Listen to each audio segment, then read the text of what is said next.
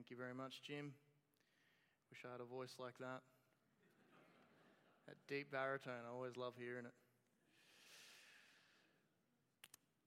We're going to put a photo up on the screen. I wonder if you can pick the venue here on the screen. Does anyone know where this is? Making a guess? MCG, I might have seen someone say. Yep. It's the Melbourne Cricket Ground. And on this day that the photo was taken, it is the highest recorded attendance. You can check out the MCG's website. And actually, this is in 1959. It's not during a sporting event, a cricket or an AFL game. It's during the Billy Graham Crusades in 1959. And I was reading a historian this week. He commented on this, and this is what he wrote about the crusade. The Southern Cross Crusade took in Australia and New Zealand. Nearly 3.25 million people attended meetings, 25% of the entire population of both nations. Of these, 150,000 decided for Christ.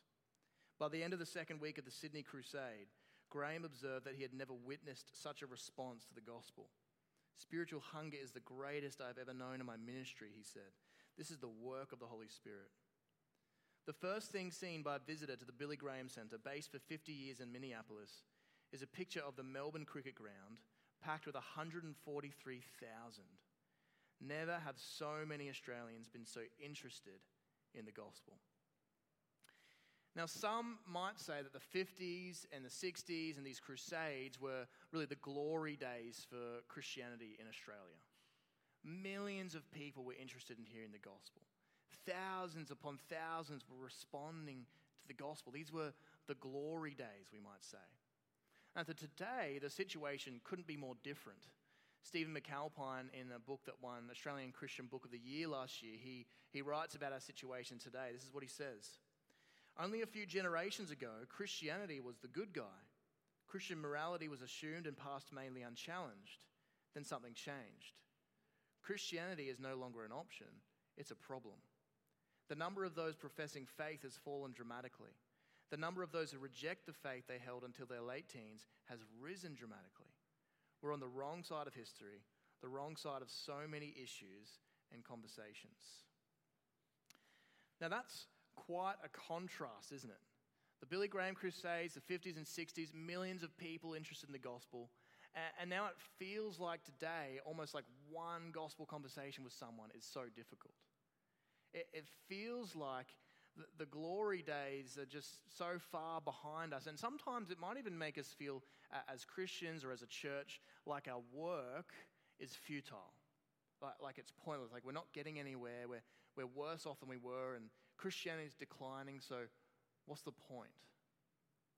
Well, the reason I bring this up is because that's exactly what Haggai's audience were feeling in chapter 2. They were doing God's work, but they were thinking, what's the point in the work we're doing? It's nothing compared to the glory days.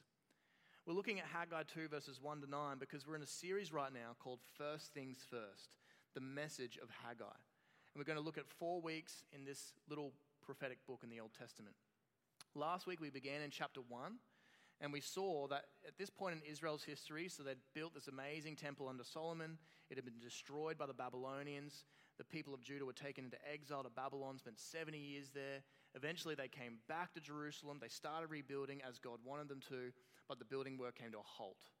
And it stopped for 10 years until God raised up Haggai and spoke to his people and got them going again. So in chapter 1, God raises up Haggai. He speaks to the people and says, it's not right for you to be building your own homes while my house is lying in ruins, the temple. And he says, it's not benefiting you anyway. And he speaks to them, he convicts them, confronts them, and there's this amazing revival. The people are cut to the heart, they respond, they give their awe to God, and they begin building again. Now as we come into chapter 2, it's a month into the work.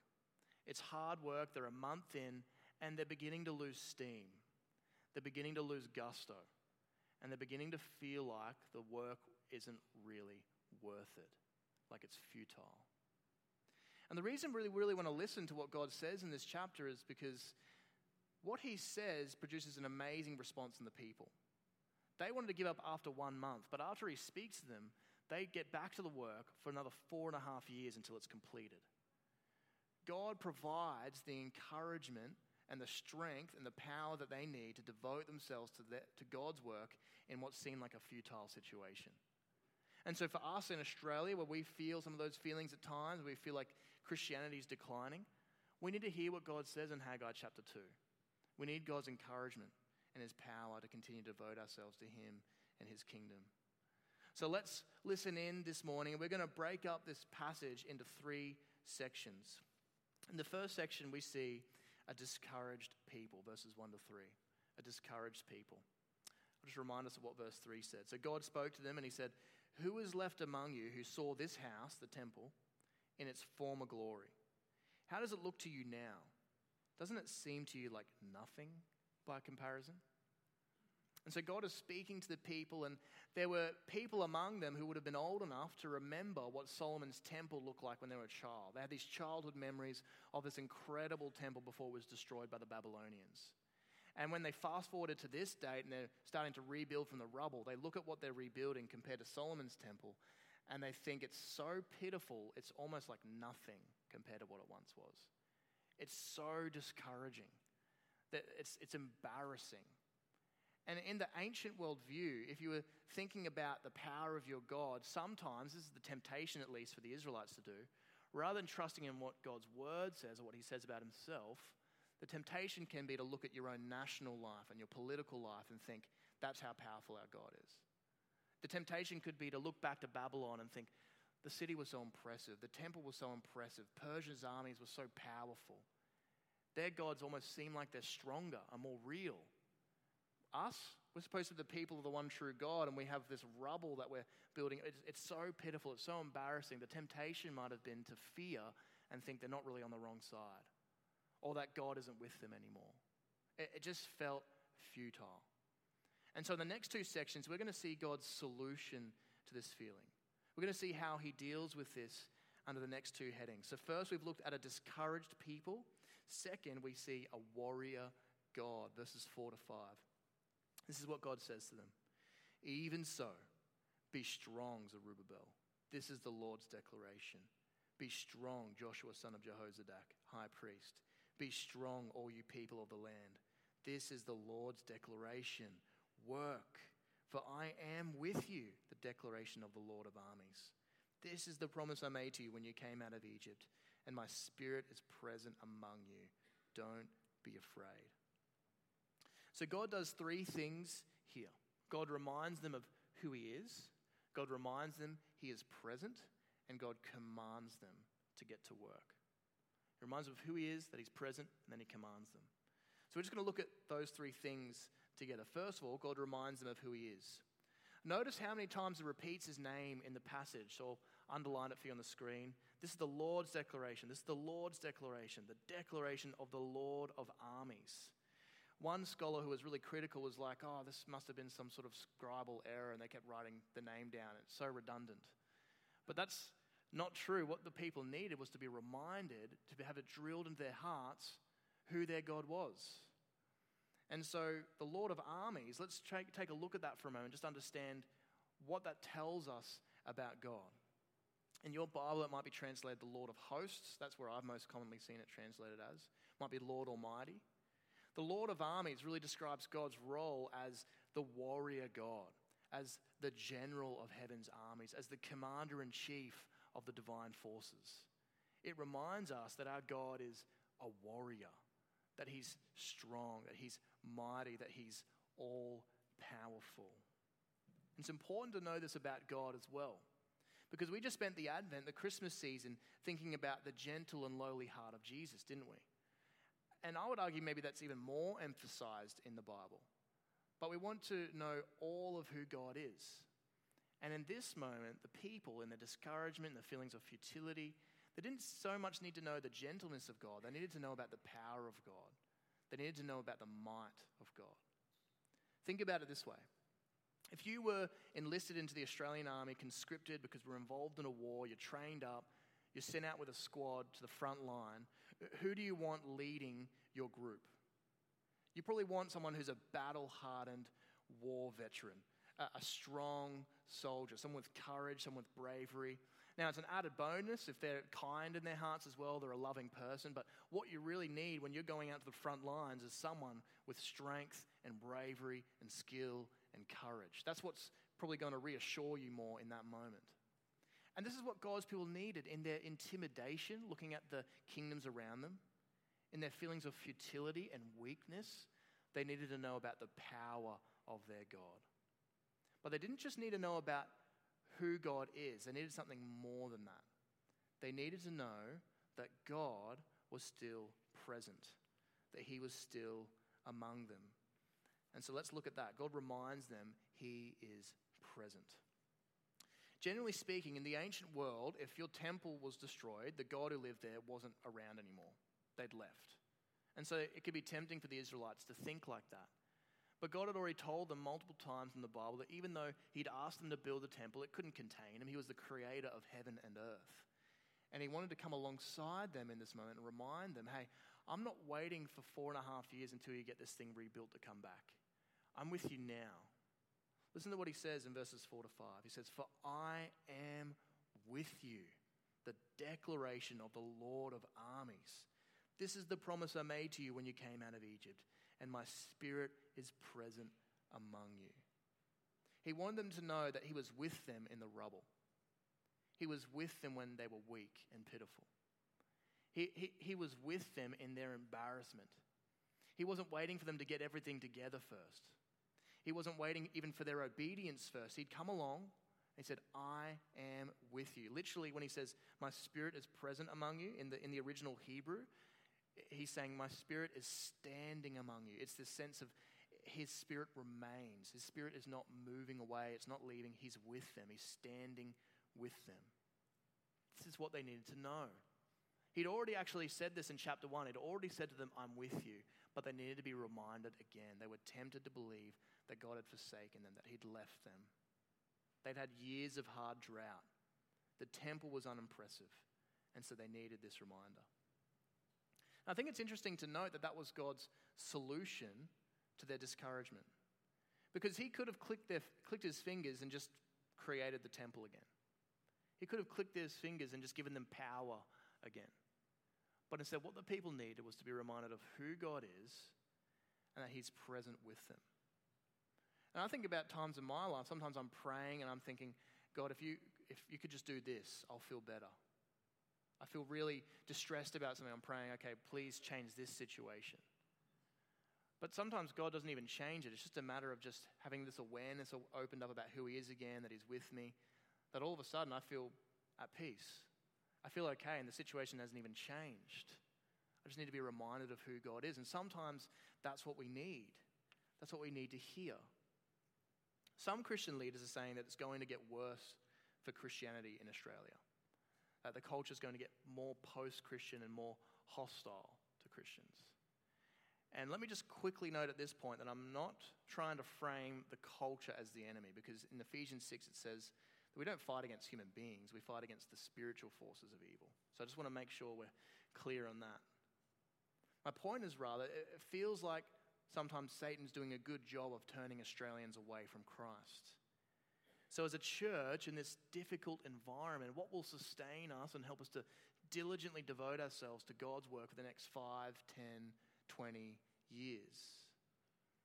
We need to know who our God is and that he is present with us. He is the Lord of armies. He is the Lord of hosts. He is the Almighty One. He is the Commander-in-Chief of heaven's angels.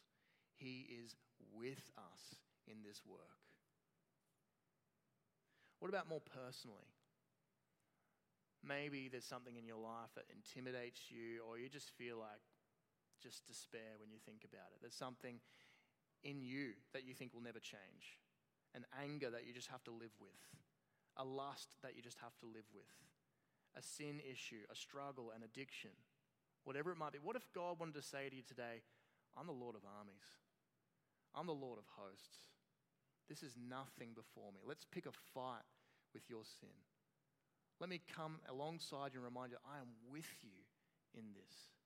What if you received that from God today? Our God is an almighty God, and he is with us, especially when we devote ourselves to those things he's called us to do. It's only as we remember who God is and his presence with us that we can find the strength to obey his commands. So God reminds them of who he is. He reminds them he is present, and he commands them. He commands them. So he issues 5 commands in verses 4 to 5, which I've underlined for us. He says, even so, be strong to Zerubbabel, who could have been king, but he's the governor. Be strong to the priest, so there's the 2 main leaders there, and be strong to all the people. So he says, be strong, and he says, work and don't be afraid. The Lord of armies commands his people to get up, to throw off their despair, to be brave, and to get to work. And this is what God would say to us today too when we're feeling discouraged about the kingdom work he has called us to. We have God in our corner. We can't lose in the end. The future is fixed and filled with glory. And in fact, that's where God turns next. He reminds his people of the future. He gives them a promise for the future to give them confidence and strength in the present. So we've seen a discouraged people, we've looked at a warrior God, and now we look at a future glory in verses 6 to 9. Verses 6 to 9 it says, for the Lord of armies says this, once more in a little while I'm going to shake the heavens and the earth, the sea and the dry land. I will shake all the nations so that the treasures of all the nations will come, and I will fill this house with glory, says the Lord of armies. The silver and gold belong to me. This is the declaration of the Lord of armies. The final glory of this house will be greater than the first, says the Lord of armies. I will provide peace in this place. This is the declaration of the Lord of armies. So God's essentially saying to his people, there's going to be a cosmic shake-up. And he's going to turn the nations upside down, as it were, and shake the change from their pockets. That their treasures are going to come falling out, and they're going to bring their treasures, and it's going to fill this temple, and it's going to be more glorious than it has ever been. And so the people must have thought, wow, this is great. It's just around the corner. Great days are ahead of us, and they devoted themselves to the work expecting this to happen. But they never actually saw this promise fulfilled in their lifetime. Think about that for a moment. They were given this promise, and it wasn't fulfilled in their generation or in their lifetime. God's plans and purposes and promises are so much grander and larger than our little lives on this earth. He cares about us, but his plans are greater. And God may choose that we are not the ones to see the exciting results of our obedience. And we just need to be okay with that. We need to surrender that to God. It was hundreds of years before their pitiful little temple ever became something greater. And it almost seemed like Haggai's prophecy was going to be fulfilled from about 20 BC. That's about 20 years or so before Jesus was born. Herod the Great came along and started renovating this temple. He started refurbishing it, adding to it, extending it.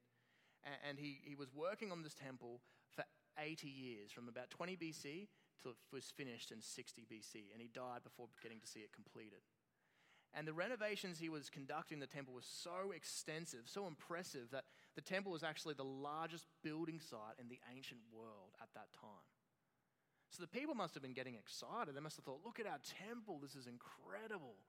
Actually, that's what some of the disciples said to Jesus during his ministry. When they were visiting Jerusalem at one stage, they pointed to the temple and they said to Jesus, look at this, look how great this is, look how grand this is.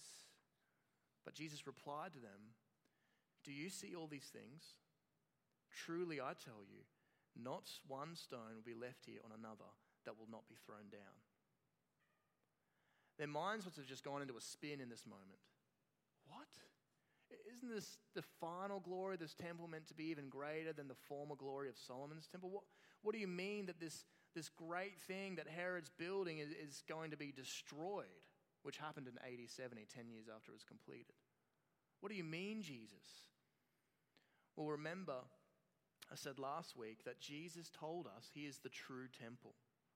The physical temple was only ever a temporary sign pointing forward to the true temple. Remember, the temple is where God's presence resides. How much more in Jesus, God incarnate, God in the flesh? That's where we encounter God's presence now. The temple was where sacrifice was made. How much more was that fulfilled in Jesus, who gave himself as a sacrifice at the cross? Jesus is the greater and the truer temple. And when he began his ministry in Israel, he kept announcing the kingdom of heaven has come near. And in Matthew's gospel, that was one of his favorite ways about talking about the kingdom of God. He kept calling it the kingdom of heaven. It seems like he was trying to correct the people's views. This is a heavenly kingdom I'm building. I'm not building an earthly, political, military kingdom. It's going to overthrow Caesar and the Romans. I'm building a heavenly kingdom. He was trying to correct this view all throughout his ministry. And this is why Haggai chapter 2 actually gets picked up and quoted towards the end of the Bible in the book of Hebrews. And here's how it's used there in chapter 12 of Hebrews. And in verse 26, they actually quote straight from Haggai, "Yet once more I will shake not only the earth, but also the heavens." And the Hebrews writer explains it for us. This expression, "yet once more," indicates the removal of what can be shaken, that is, created things, human, earthly things, so that what is not shaken might remain. Therefore, since we are receiving a kingdom, a heavenly kingdom that cannot be shaken, let us be thankful. So the writer of Hebrews is helping us to understand how the promise in Haggai chapter 2 works. He's showing that the final glory Haggai was talking about was not referring to a physical temple. He was talking about Jesus and his people. In the New Testament, it says that remember last week I said Jesus is the true temple, and it talks about how, in this kind of picture language, that we're being built into this temple. We're like stones being built into this spiritual temple with Jesus as the cornerstone. We're the true temple. And the final glory of us in the presence of God in the new creation is going to be far more incredible than the physical temple of Solomon. When Haggai said that the world will be shaken up, that it will shake the nations, he wasn't referring to the nation of Israel gaining victory over the Romans in the first century, which didn't happen. He was referring to the end of the age, when Jesus comes again to judge and to shake the nations. And only those who have trusted in him and put their faith in him will enter into this unshakable kingdom he will finally consummate. This is why the final chapters of Revelation speak of the end of the age like this. They kind of pick up on the idea of Haggai chapter 2. They say, verse 26, "They will bring the glory and honor of the nations into it," into the New Jerusalem, which is another picture way of speaking about God's people, the church. Remember how Haggai said, "I will shake all the nations so the treasures of all the nations will come and I will fill this house with glory"? Well, this is what's happening in Revelation 21. You see, when Jesus will return, he'll come as our warrior king. He'll end all opposition. He'll do perfect justice. He'll right every wrong. He'll turn things right side up again. He'll crush the head of Satan. He'll throw death into hell. He'll end all suffering. He'll wipe away every tear. That's the future that Haggai's referring to, and that is the future of all of God's people who put their faith and their trust in him. This is the future that Haggai was reminding his people of. And church, this is our future. No matter how far away it remains, that day is coming. It is fixed. And that means our work for Christ is never wasted. Our work for Christ is never futile because God is fighting with us and future glory awaits us. That's the message I want to leave you with today. Our work for Christ is never futile because God is fighting with us and future glory awaits us.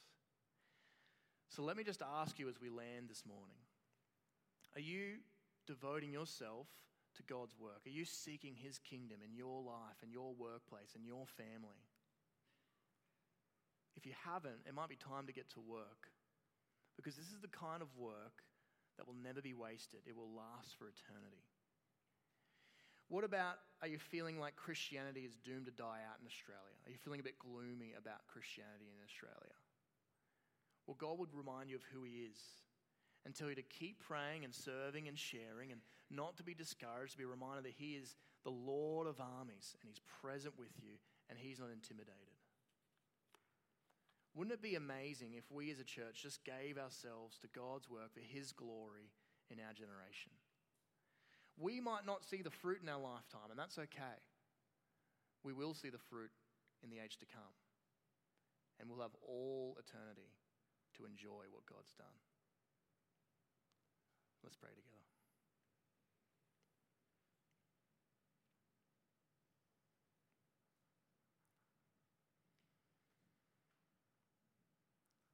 Jesus, we just give ourselves to you this morning. We thank you for who you are. We can't put you in a box, Jesus. You are gentle and lowly and compassionate, and yet you are a warrior, and you are strong and mighty and able to carry out justice. And we pray that you would encourage us with who you are.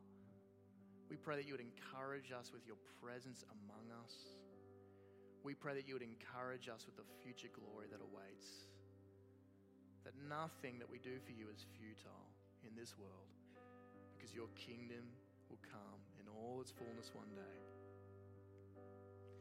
And so, Lord, we just want to honor you in this place. We ask that you'd use us as your people. We ask that you'd direct each one of us. How do you want us involved in your work? Please speak to us and lead us by your Spirit. We pray and ask this for your glory. In Jesus' name.